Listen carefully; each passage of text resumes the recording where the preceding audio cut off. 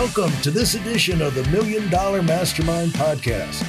This is where we pick the brains of high achievers from all walks of life and get their hard-earned, real-world insights on winning. I'm your host, Larry Weidel.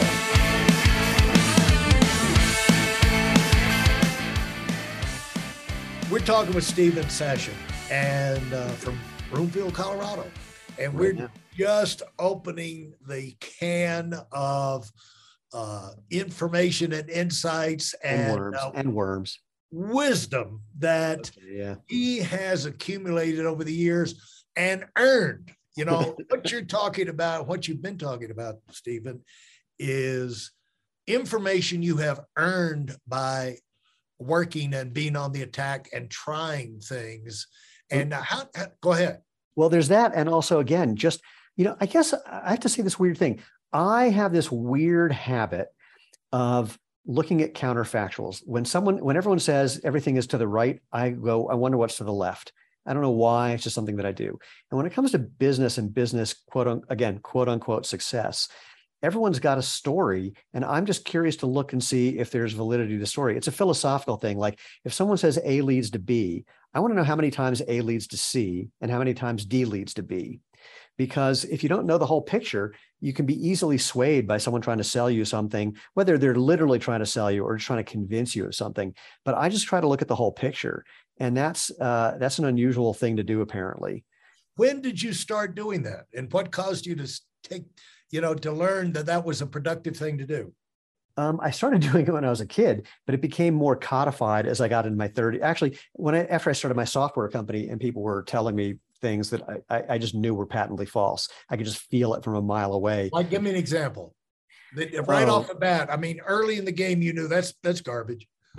Well, the simplest thing was when I came up with an idea for my software company, which is a product that became the industry standard word processor for film and television writers.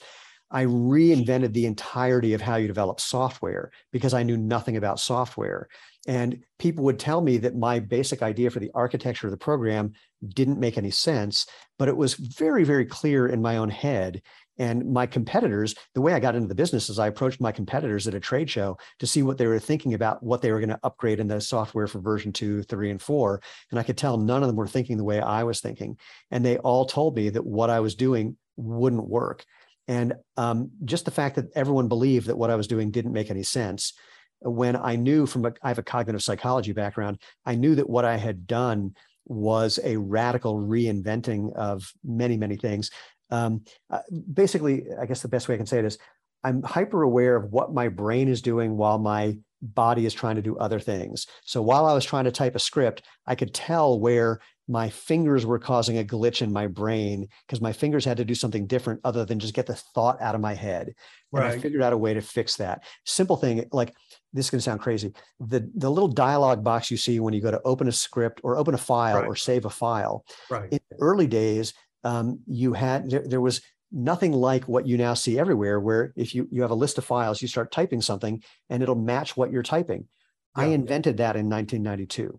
No one had ever done it before because it just made no sense to me that you could type in one place or scroll somewhere else or match somewhere else. Like, why can't you do that all in one box?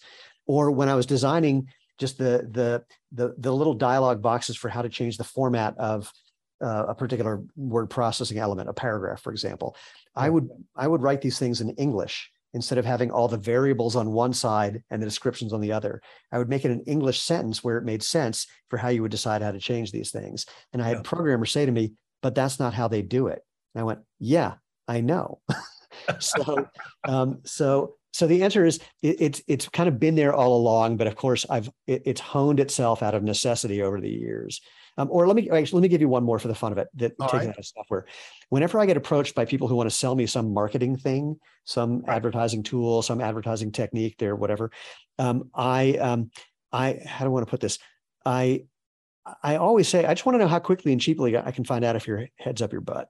They go, what? I go, well, no one bats 1,000. So, and all I can control is the risk, how much money I'm spending. Your promises mean nothing to me. When they say, I'm confident it's going to work, I go, I don't really care how you feel. So I just know that, things don't work perfectly. And what I say often is, look, I've been an internet marketer for 30 plus years. I have a lot of opinions. I just don't give a crap what any of them are. All I care about is the data telling me if it was right or not. And I want to find out if I'm wrong as quickly and cheaply as possible. And how far did you get in the software business, and why did you migrate? You said you've been in marketing and everything. You kind of went from the software design into marketing. Do you see that as a bigger opportunity, or you just? I started my software company in 1992 when the internet was just barely a thing. And I was selling product online before there was a way to actually sell things online. There was no way to take credit card payments online, for example. Right. And what happened with the software company, in short, is I was looking to sell it to somebody. And in the process of selling it to this group of 3 guys, I discovered that one of the 3 was embezzling from the other 2. And so, and then frankly, one of my competitors did something that I never would have imagined in a million years. It was brilliantly underhanded. They approached what was at that time the only major seller of this kind of product and said, how much margin do we need to give you to stop selling Stephen Sashen's product? And they had an answer. So they basically cut me out of the market by just offering a huge, huge discount to this one retailer. I would have never thought of that in a million years because I'm a competitive athlete, but all my sports have always been individual sports. Yep. And so in my mind, best man wins, best thing wins. It never would occur to me that when you're pulling the rug out from underneath someone else's livelihood, that they don't just go, sorry, congratulations, you won. They do everything they can to hold on to what they have, even if it's not good for the customer. That's something that is very necessary for especially the younger entrepreneurs and idea people to know, because I remember at various stages of my life where there was a breakthrough and a revolutionary concept in different walks of life, and it's like, wow, when the word gets out on this, the people are going to say, man, they're going to drop what they're doing and run to this. Not so much. Now they're going to kind of try and keep the status quo going, and they'll fight you to the death over it too, Look, we're at the point now where we're getting enough attention, and the major shoe companies have been following us for a while. They know about us, and we're starting to get more and more attention. I mean, we're growing 50% year over year. We're getting to a point where we're a big deal. And I've spoken to or had friends speak to C-level people at many of these companies who said, oh yeah, this natural movement thing that Zero Shoes is doing is legit, but we couldn't do it because it would be admitting we've been lying for the last 50 years. Yeah. And the key the word in there is admitting. They know that the modern athletic shoe causes the problems they claim to cure. And one of the easiest bits of proof for this is, why is there a multi-billion-dollar aftermarket category for things to add to shoes to make them work better? The shoe companies could have done this on their own if that actually worked. Well, this is just a side point. Okay. But I was over at the therapist this morning. I jumped out of my car and I put my right foot down, and I wear Nikes. I love Nikes, size 12, Nike, fits my foot. Wait, I'm going to stop you right there. When you said fits my foot, this is not a Nike shoe, but it's ripped off from a Nike shoe. Okay. This is the shape of your Nike shoe, correct? Yeah. Is that the shape of your foot? They're supposed to be spread out. Right. Exactly. Fingers. Well, the other thing is but the point is, I'm getting intrigued with your brand here. That's what the point I wanted to make, but I wanted to basically validate the point you made. Okay. Like, I'm a big Nike fan, Nike. But ex-high school basketball player, right ankle always was the one that sprained. And if I get on rocky ground or something like that, occasionally it'll roll out.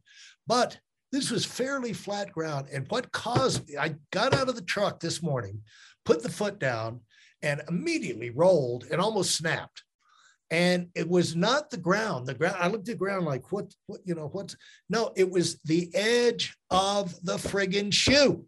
It's up at an angle, this and the other, and I came down on it. It was what was in the shoe.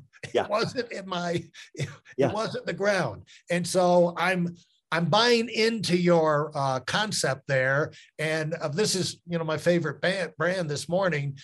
Almost broke my ankle. Do you remember a number of months ago when the basketball player Zion Williamson blew out of his Nike shoe? Absolutely. Yeah. Well, that wasn't the interesting part. The interesting part was what happened with his other foot that led to him blowing out the shoe. So he blew out of his left foot or his left shoe. But the reason why is because he did the same thing you just did. He tripped over the edge of that Nike shoe and had to catch himself. And I didn't know that. but it was all because the edge of the shoe. There's Yeah. no reason to have a flared sole where there's an edge that you can catch that creates what's, if we're going to be physics about it, creates a moment arm of torque that puts your body in jeopardy. Yeah. And I just experienced that clear. Yeah. And it's not the only time, by the way, but it was just, the fact that you're talking about that. Well, it's the same thing when you're not on even ground. When you're on, like, let's say you're hiking up in the mountains where you are, and you've got rocks and various things. If you have a sole that's stiff laterally, stiff left to right, if you step on something on either edge, it makes your foot twist. If you have a flexible sole, it lets your foot adapt to that naturally. So there's quote ankle support in hiking boots because they make a stiff sole that compromises your ankle integrity. Without a stiff sole, you don't have that. If you look at what Edmund Hillary climbed Everest in, it was a flexible shoe, not a big, thick, stiff thing. Really interesting stuff. Yeah, they didn't have those things back then. Nope.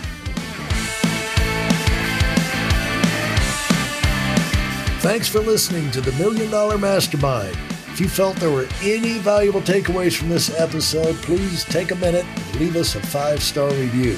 Your feedback is important and really helps us get the word out to a wider audience. Remember, we have a valuable webinar that is absolutely free. Register for it right now at whitealumwinning.com. Thanks for listening.